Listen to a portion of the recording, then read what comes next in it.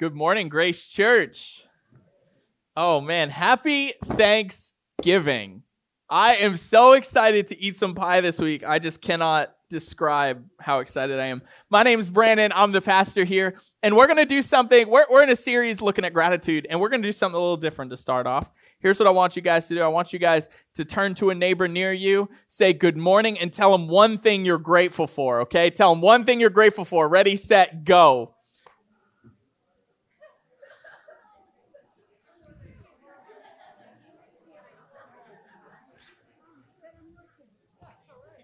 I'm grateful you're here. Hey, Lauren. I'm thankful for you guys. Morning.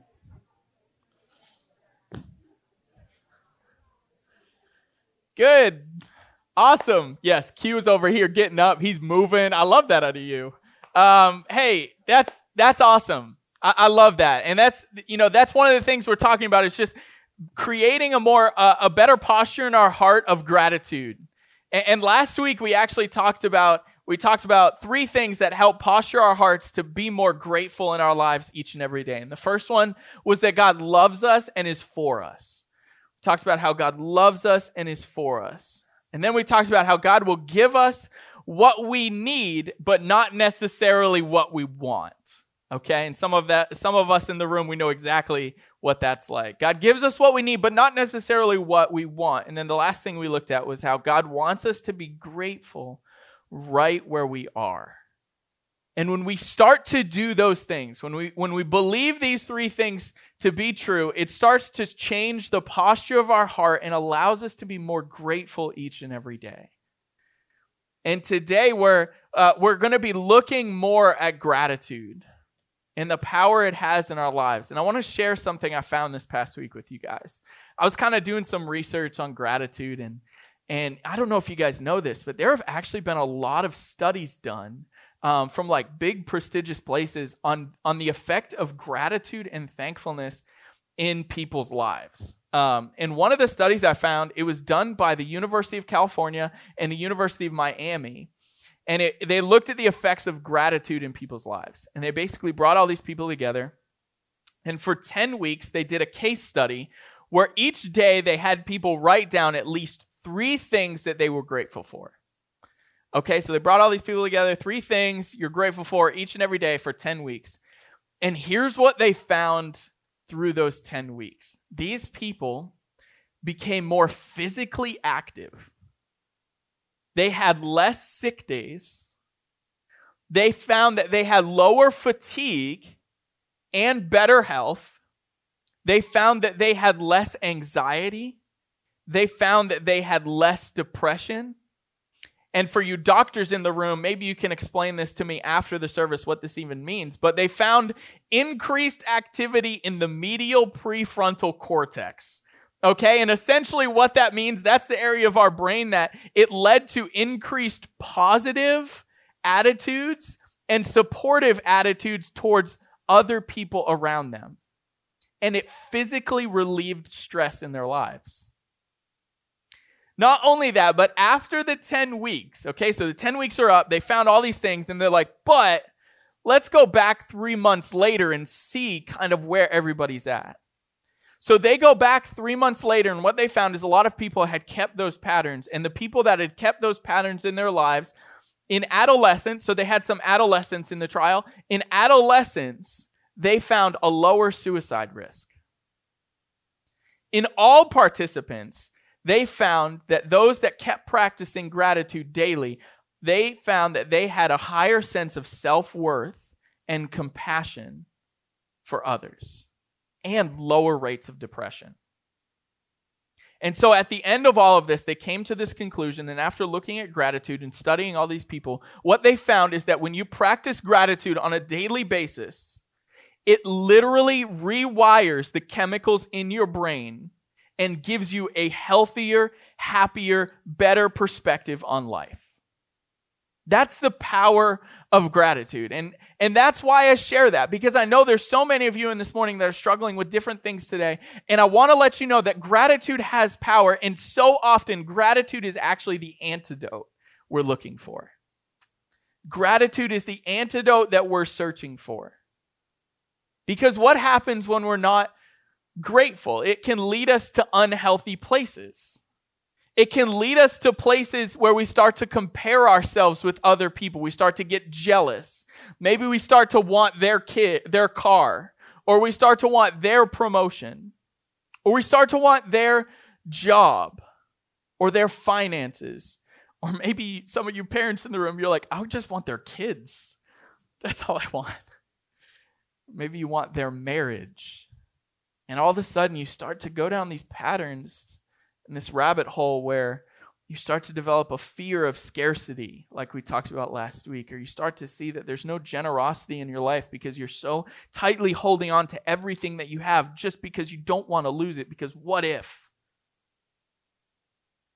A couple weeks ago, I had something similar happen where I was invited to a church planting conference in Dallas, Texas, which, by the way, if you've never been to Dallas, Texas, that's fine. Just skip it, okay? Not that great. But it was some of the sharpest church leaders and church planters I've just ever met in my entire life. Truthfully, I don't know how I got on the invite list. And I started to meet these people. And I started to talk to some of these people.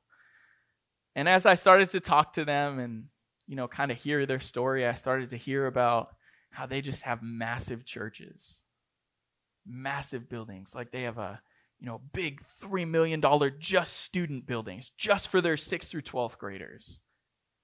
Or I started to hear about how they have just thousands and thousands and thousands of people that are tuning in online and showing up every single weekend. And I started to hear about what seemed to me like just unlimited budgets, where it was like, ask and you shall receive, like no cap, bottomless pit, like whatever you want budget. And I started to hear about how some of them are getting invited to these speaking engagements all over the country to share their story and all over the world. And here's what started to happen in my mind. God, why don't we have a massive building? God, why haven't you given me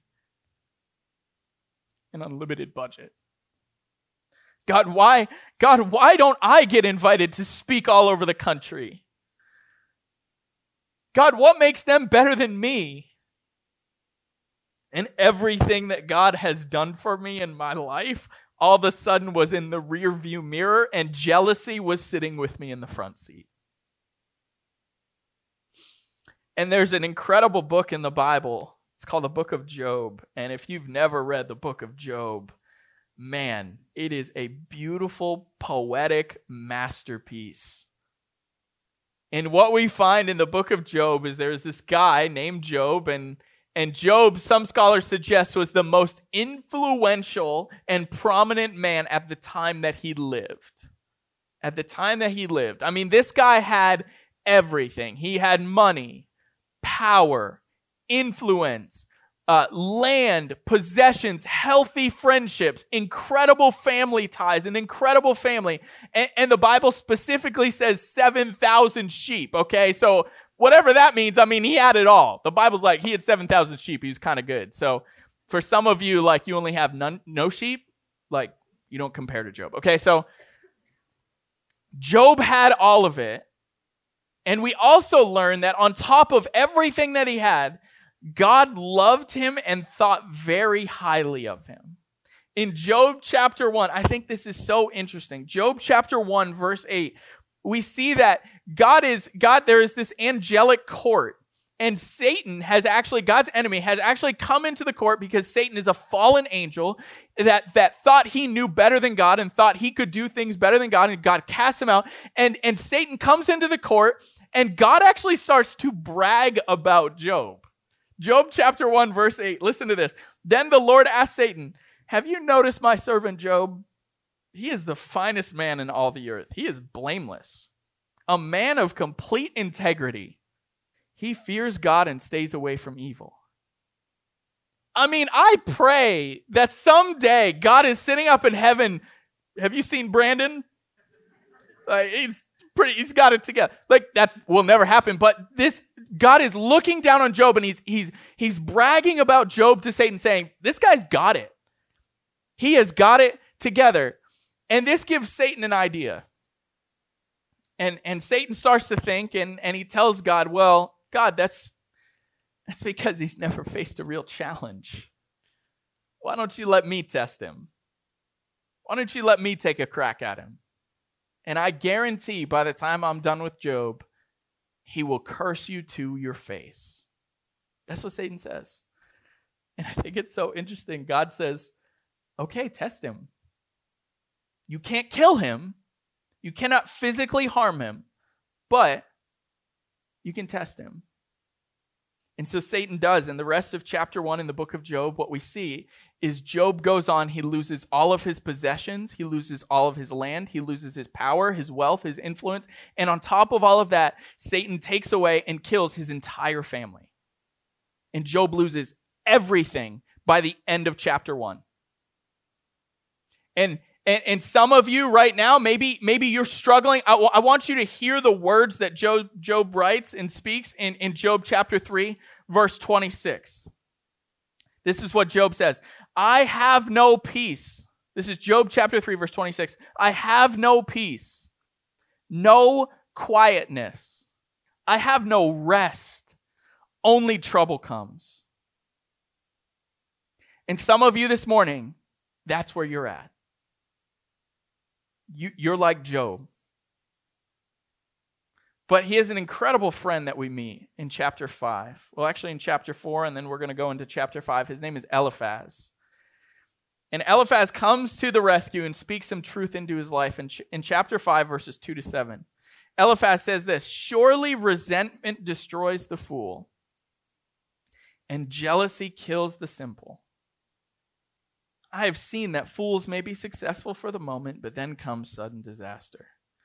Their children are abandoned far from help. They are crushed in court with no one to defend them. The hungry devour their harvest, even when it is guarded by brambles. The thirsty pant after their wealth. But evil does not spring from the soil, and trouble does not sprout from the earth. Verse 7, I think this is so interesting. People are born for trouble, as readily as sparks fly up from a fire. So Eliphaz tells Job, listen, be careful, because resentment and jealousy will rob you of your gratitude and leave us looking foolish. And this, all of us are prone to this, myself included, because each and every one of us were born with sin, this innate desire to disobey God's commands and be selfish. Every single one of us, we're born with that. We are born with that. Going all the way back to Adam and Eve, when they first disobeyed God, we are now born that way. And we wrestle with it, this innate desire to disobey God and be selfish. But Eliphaz doesn't stop there. He says, listen, I know this is hard and you're prone to resentment, you're prone to jealousy, but I want to offer you a solution in verses 8 and 9. He says this, if I were you, I would go to God and present my case to him. He does great things, too marvelous to understand, and he performs countless miracles. I want to read that again, because I think for some of you in the room, like these two verses, this is all you needed to hear this morning. If I were you, I would go to God and present my case to him. He does great things, too marvelous to understand. He performs countless miracles. See, Eliphaz tells Job, go to God and be reminded of all the things in your life that you have to be grateful for, all the ways that he has looked out for you and taken care of you. And when I was struggling with feelings of jealousy and resentment at that conference, I went to God, and you know what happened?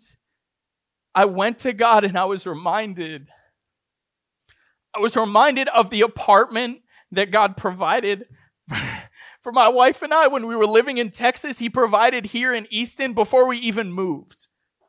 I was reminded of Allie and my family encouraging us and loving us and spurring us on when we were thinking about church planting for the first time.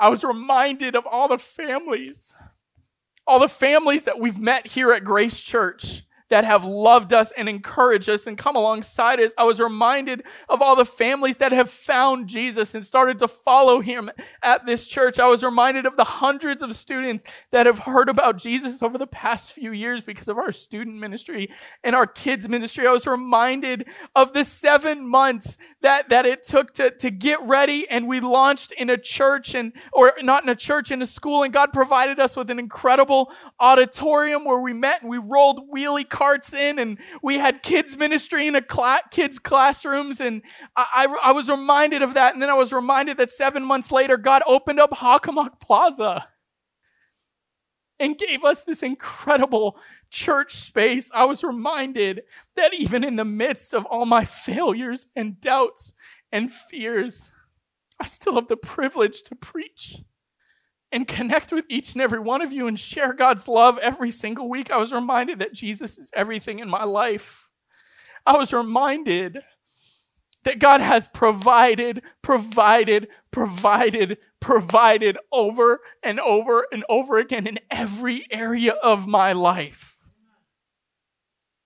Because that's who God is. And when we go to him and we plead our case and we say, God, just remind me of what you've done, he will. Because he is a God of miracles that provides in ways that we never would have dreamt of. And he cares about his kids. He deeply cares about his kids. We just need to be reminded sometimes of all that he's done.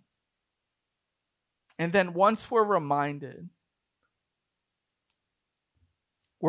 of where we've come from. We start to celebrate little victories and little answered prayers and big answered prayers. And we remember all of these things and gratitude starts to fill our hearts. All of a sudden we find that gratitude gives us peace. Gratitude gives us peace. And the key here is it's not gratitude rooted in what we have. It's not gratitude rooted in our possessions. It's not gratitude rooted in our careers. It's not gratitude rooted in power or influence or how many followers we have on Instagram. Eliphaz reminds Job, gratitude rooted in God's provision will lead you to peace. Gratitude rooted in who Jesus is and what he has done for you is the only way that you will be led to find peace. And he goes on to tell Job in verses 10 to 11. We all want a friend like Eliphaz in our lives. I'm telling you. Verses 10 to 11, he goes on and he says this. He gives rain for the earth, talking about God, and water for the fields, and he gives prosperity to the poor and protects those who suffer. Eliphaz is reminding Job everything that we have comes from God in the first place. Everything. And because of that, when we start to look at our lives through that lens of gratefulness that God has provided in every area of our life, we start to find peace in unsettling situations. Because we know God will provide. We start to find peace when we take risks for God because we know that God will provide. We start to find peace when we're generous with those around us because we remember that God has been so generous with us in the first place. That Romans tells us even while we were sinners, as far away from God as possible, he still loved us. That is a generous God. And every single day, if we remember that verse, we have something to be grateful for. I love the Apostle Paul, who wrote most of the second half of the Bible, the New Testament. The Apostle Paul, guy that had everything and has this radical encounter with Jesus, and his whole life has changed. And he goes on and he plants churches, a lot of early churches, and he's seen as just this incredible person in church history. And in Philippians chapter 4, verses 6 and 7, he's writing to the church in Philippi. And this is what he says, verses 6 and 7. Don't worry about anything. Instead, pray about everything. I love that contrast there. I need that more in my life. To just pray about everything. Tell God what you need. And thank him for all he has done. And then you will experience God's peace. which exceeds anything we can understand. His peace will guard your hearts and your minds as you live in Christ Jesus. Here's what's important in this. Paul starts off and he says, pray and tell God what you need. God's okay with you coming with your needs, with your wants, with your deepest desires. He wants to hear those things. But it also says, and thank him for what he has done. And then what happens? So we bring our needs to God, but then we thank him for what he's done, and then you will experience God's peace. And then you will experience God's peace. See, some of you right now, you're not experiencing God's peace because all you're doing is telling him what you need, and you're not thanking him for what you have. God's waiting to give you his peace. But it takes both. It takes both. Bringing our needs to God and thanking him. Guys, that's called relationship. And that's what God wants. He's not a genie in a bottle. He wants relationship. And I love that Paul tells us, he goes on, when we do these things and God gives us peace, that peace that he gives us actually protects our hearts.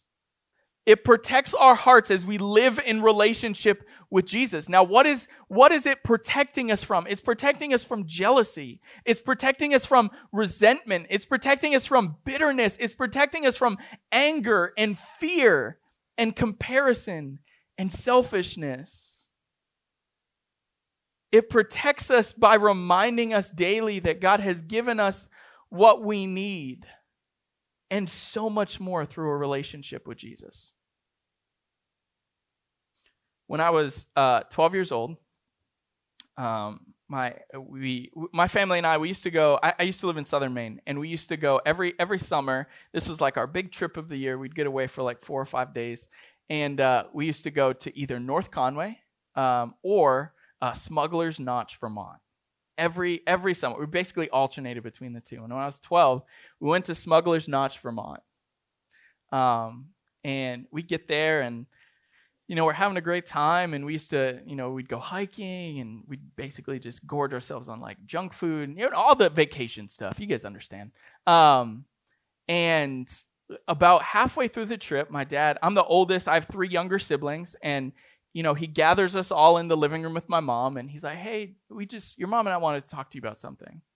Now, automatically, just so you know something about me, anytime our parents sat us down, I immediately assumed I was in trouble, okay? That's just kind of a good general rule of thumb for me. Like, we're all in the room. Yeah, Brandon's in trouble. What did I do now? Okay, so we start talking, and my dad goes, it was an incredible moment. I'm just so thankful for. My dad just goes, sometimes God starts to move us into new seasons. And, he calls us to do new things that are challenging and risky. And our job is to obey.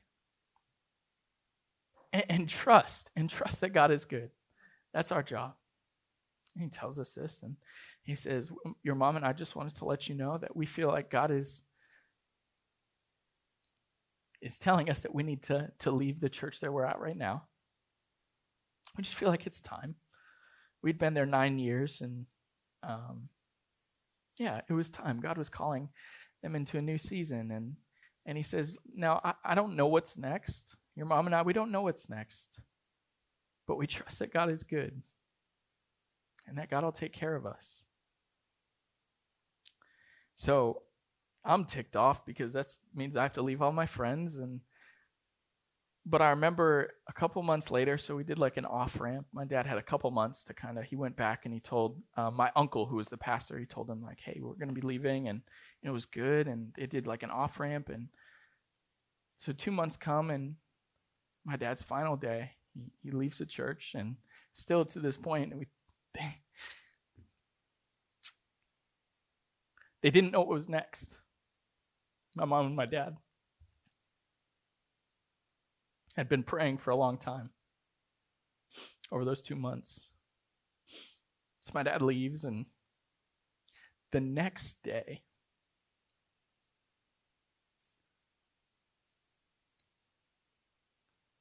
My dad got a call from a church in northern Maine and said, "Hey, we know you have family up here. Would you ever be interested in being a pastor up here?"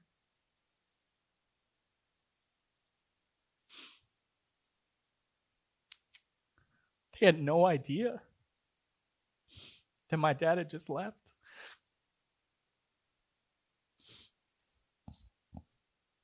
And here I am 17 years later, sharing with all of you how God provides. And not only that, but what happens when we see God provides? It changes us. My parents, throughout those couple months and leading up to it, had like this scary amount of peace that, as a 12-year-old, I don't understand. I'm like, you guys should probably be worried right now. But they had this peace. A peace that comes and settles our heart because they trusted that God would actually do what he says he will do. They trusted that the Bible actually is truth. And they believed it. I want to go back to the Apostle Paul. In Philippians chapter 4, verses 11 to 13, he says this, "Not that I was ever in need, for I have learned to be content with whatever I have. I know how to live on almost nothing or with everything. I've learned the secret of living in every situation, whether it is with a full stomach or empty, with plenty or little. And here's the secret." Remember, he just said, "I have learned the secret of living in every situation." Here's the secret. He says this, "For I can do everything through Christ who gives me strength." Now, some of us, when we hear that verse, we think of Philippians 4:13 and we just think, oh yeah, that's what athletes put on their shoes. This verse means so much more. This verse is Paul telling us the secret. Listen, this is how you live with nothing or with everything. This is how you find joy when your stomach's empty. This is how you find joy when your stomach's full. I can do all things through Christ who gives me strength.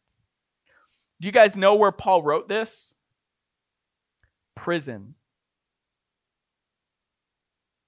Paul wrote this letter and penned these words sitting in prison.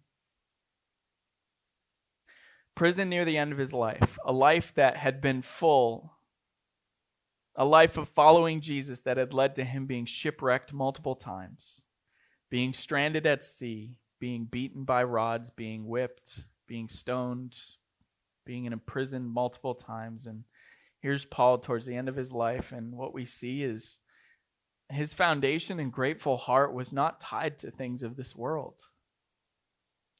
It was not tied to a warm bed. It was not tied to financial stability. It was not tied to a paying job that gives us influence and power over people. Paul's foundation and grateful heart was tied directly to the faith that he had in Jesus.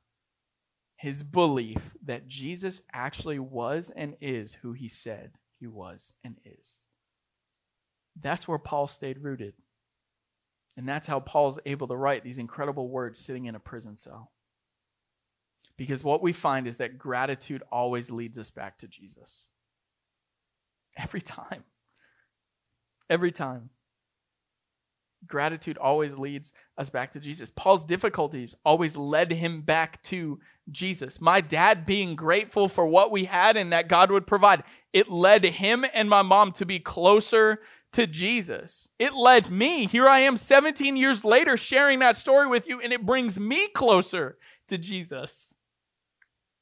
And some of you right now, I know it's hard to talk about gratefulness in your life when there's so many things going wrong in yours. Where maybe there's marriage difficulties you're navigating. Maybe you just lost a loved one. Maybe you've been battling cancer. Maybe there's financial instability. You lost your job, or you're dealing with depression or anxiety or loneliness. And truthfully, it's actually been really hard to be grateful. And because of that, Jesus has actually felt distant and God has felt absent. And I just want to challenge you. Like what we're talking about today, I want to challenge you. will you just take some time each and every day, even in the midst of your trials, and just write down or thank God for one thing in your life? James, the book of James says, I will find joy in these trials no matter what. I will count it all as joy when trials come my way. There we go. I had to get there. I will count it all as joy when trials come my way. There's a story in the New Testament of Jesus meeting these 10 lepers. And leprosy was something back then that we don't really have to deal with now. And these people would be cast out of society. If they developed leprosy, they'd be cast out of society. It was a horrific skin condition. And once they were cast out of society, they had no friends, they had no family, they had no home, and they had no community. They lived outside of the city walls often. Some of you this morning, maybe you feel that way, a little tired, a little broken, a little lonely, a little lost. And this is incredible interaction with Jesus in Luke chapter 17, verses 12 to 16. It says this, as he entered a village, this is Jesus, as he entered a village there, 10 men with leprosy stood at a distance. Now, why are they standing at a distance? Because their leprosy, they were not allowed to get anywhere near people. Anywhere near people. Because remember, they had been cast out, so they couldn't come anywhere near people. And they, crying out, said, Jesus, Master, have mercy on us. And he looked at them and he said, go show yourselves to the priests. And as they went, they were cleansed of their leprosy. And one of them, when he saw that he was healed, he came back to Jesus shouting, praise God. And he fell on the ground to Jesus' feet, thanking him for what he has done. And this man was a Samaritan.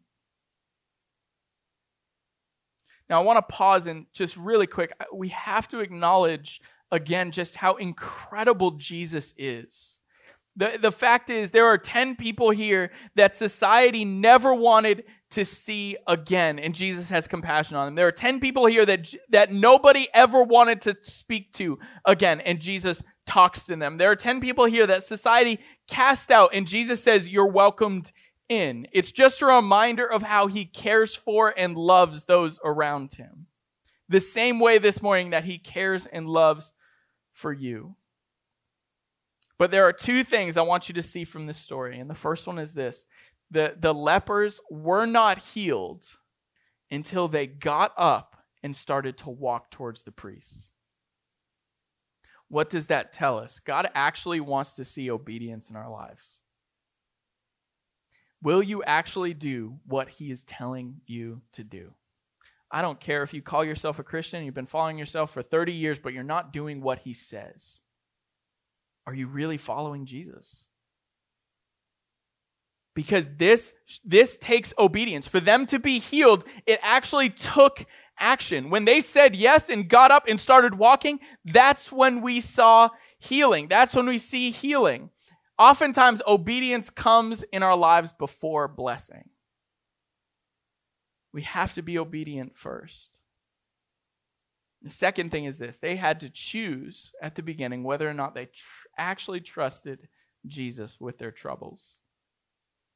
I can just imagine. They start to see Jesus coming and they're all kind of talking to each other like, oh my gosh, is that Jesus? Like, I've heard that he can heal people. I've heard that he's the Son of God. I've heard that he's an incredible teacher. Like, do we talk to him? What do we do? I know we're not supposed to talk to people and nobody talks to us. Nobody cares about us. So what are we supposed to do? And they make the decision to talk to him. Jesus, have mercy on us. And maybe that's where you're at this morning, where you don't really know if Jesus cares about you. You don't really know if he loves you. Can I really bring my needs to him and thank him? And will he actually give me peace? And I want to let you know this morning that you might be a little bit like the Samaritan, where you're feeling broken and tired and ungrateful and uneasy, and you're feeling there's no way that Jesus actually cares about you. But if that's you this morning, Jesus is waiting for you to reach out to him.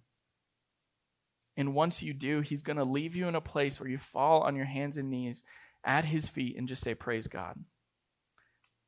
Praise God that you care about me. But you have to decide whether or not you trust him enough to obey him. Because here's the thing. Listen, every single one of us, myself included, we've all sinned against a perfect God. God's one and only Son offered himself as a ransom and a payment for our mistakes, past, present, and future. Every time we will disobey God and be selfish, he paid for those mistakes. He was willing to give his life so that you might lay down your old life, your selfishness, and instead find new life in him. But that's a choice that you have to make. You have to make that choice. You have to surrender. You have to be obedient. I can't make you. God's not going to make you. That's something you have to choose to do. You have to surrender. Now, maybe this morning you've been following Jesus, but truthfully, like you've been trying to find peace and gratefulness in other places than Jesus. You've allowed your gratefulness and your peace to be rooted in how well you're doing in your career or how much money you have in your bank account or if your kids are doing okay. That's not, you're never going to find lasting peace that surpasses all our understanding rooted in things anywhere other than Jesus. And just like Eliphaz told Job, we need to go to God and tell him what we need.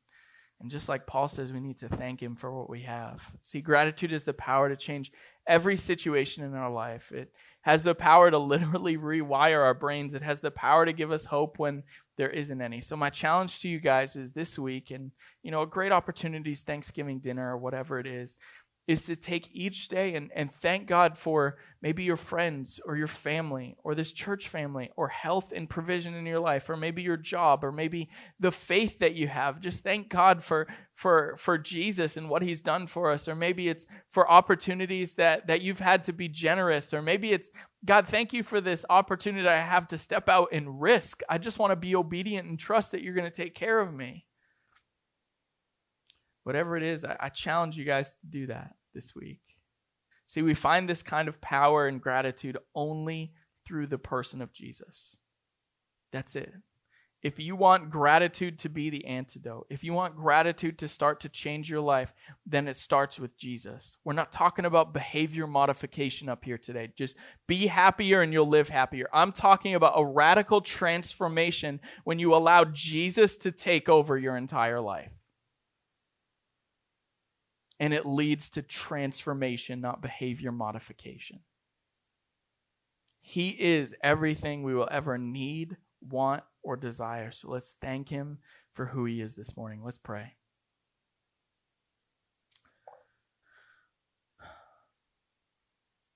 God, we have just so much to be thankful for. God, even the breath in our lungs right now, God, is a gift from you. And so if that's what it takes for us to start to develop a posture of gratitude in our lives, then that's where I want to start. Just thank you for the breath in my lungs. God, I thank you this morning for your word. God, that these stories that we read, these people like Job that wrestled with hardship, God, and friends like Eliphaz that were there to encourage. God, I pray that we all can find an Eliphaz in our lives. God, I thank you for this day you've given us. God, I pray that you help us. God, help us when everything seems to be going wrong, when we have hardship in our lives, God, that we would count it all as joy and be grateful for who you are and what you've done for us. God, we pray that this week with Thanksgiving, God, would you give us opportunities to help our friends, families, neighbors that are spiritually disconnected. God, would you, I pray specifically that there would be people in this room that are able to have spiritual conversations sitting around the Thanksgiving table. God, conversations where they have an opportunity to share who Jesus is and what he has done for them. God, we thank you for who you are and how you love us. In Jesus' name, amen.